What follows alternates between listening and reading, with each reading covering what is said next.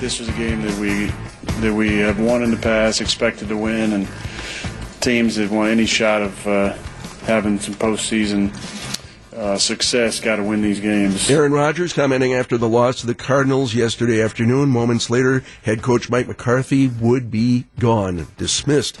The team now to be piloted, at least for the rest of the season, by Joe Philbin. Joining us live is The Rock, Larry McCarren. Good morning, Larry. Thanks for joining us. No problem. Thanks for having me, guys.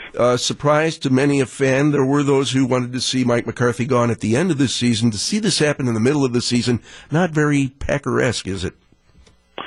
No, it's not. I think you have to go way, way back in the annals to find a similar situation. And, I think everybody expected, depending on how the rest of the season went, that everything was in play, because it had been a disappointing season. It wasn't living up to expectations for whatever reason. But I think everybody assumed that it would go till its conclusion, and then anything would be in play, second straight season without the playoffs if it didn't get turned around. And then in one fell swoop, a very disappointing performance yesterday against the Arizona Cardinals, and bang, it happened. So the finality of it and the move itself, while it had been debated and thought possibility, the fact that it happened right after the game, that was somewhat of a surprise. Larry, what opportunities do you see for Coach McCarthy down the road? Plenty. It's so far hard to find proven winners in the National Football League, and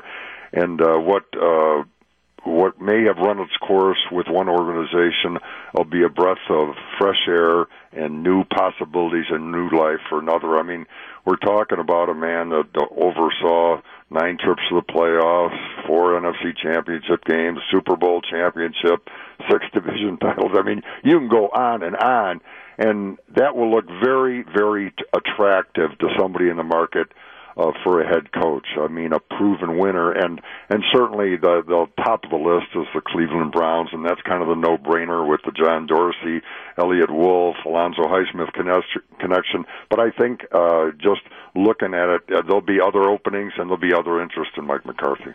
Larry, we see the coach, Mike McCarthy. What will you remember most about Mike McCarthy, the man, away from the cameras and away from the field? The thing I'll remember about Mike mostly, and I hate to say that, I mean, that almost sounds like the man died or something, and I'm sure he'll go on to other things. And but the thing, as far as the day-to-day relationship, is his supreme confidence in not only himself but his team. And I can remember their Super Bowl championship year. We used to do a radio spot for TMJ, and after it, we'd shoot the breeze for a little bit, and he was very blunt and honest, and whoever he was mad at or what have you, he would say so. It was off the air. It was just a couple of guys shooting the breeze, as I mentioned. And at that point, they had just lost to New England, and I believe they had lost 2 straight, 3 of their last 4, and they were 8-6. It was a game the Matt Flynn game where they almost beat New England and all those things. And so the season looked like it was going down the tubes. And given that situation, I'm thinking, Mike, you need to win a game. I mean, we lost 2 straight, 3 of the last 4. I mean, this season is going down the tubes. And out of nowhere, he says, we have to get to the Super Bowl. And there was a resolve in his voice, a steely look in his eye.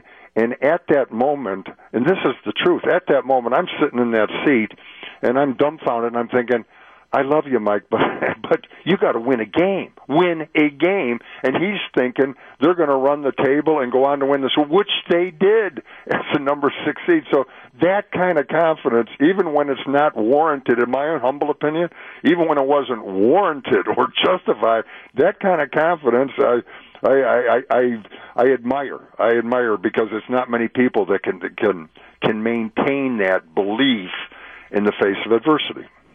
Larry McCarren joining us live on WTMJ. Larry, thank you so much for joining us on short notice. Appreciate the time. No, thanks for having me. Have a good day, guys. You bet. Take care, Larry.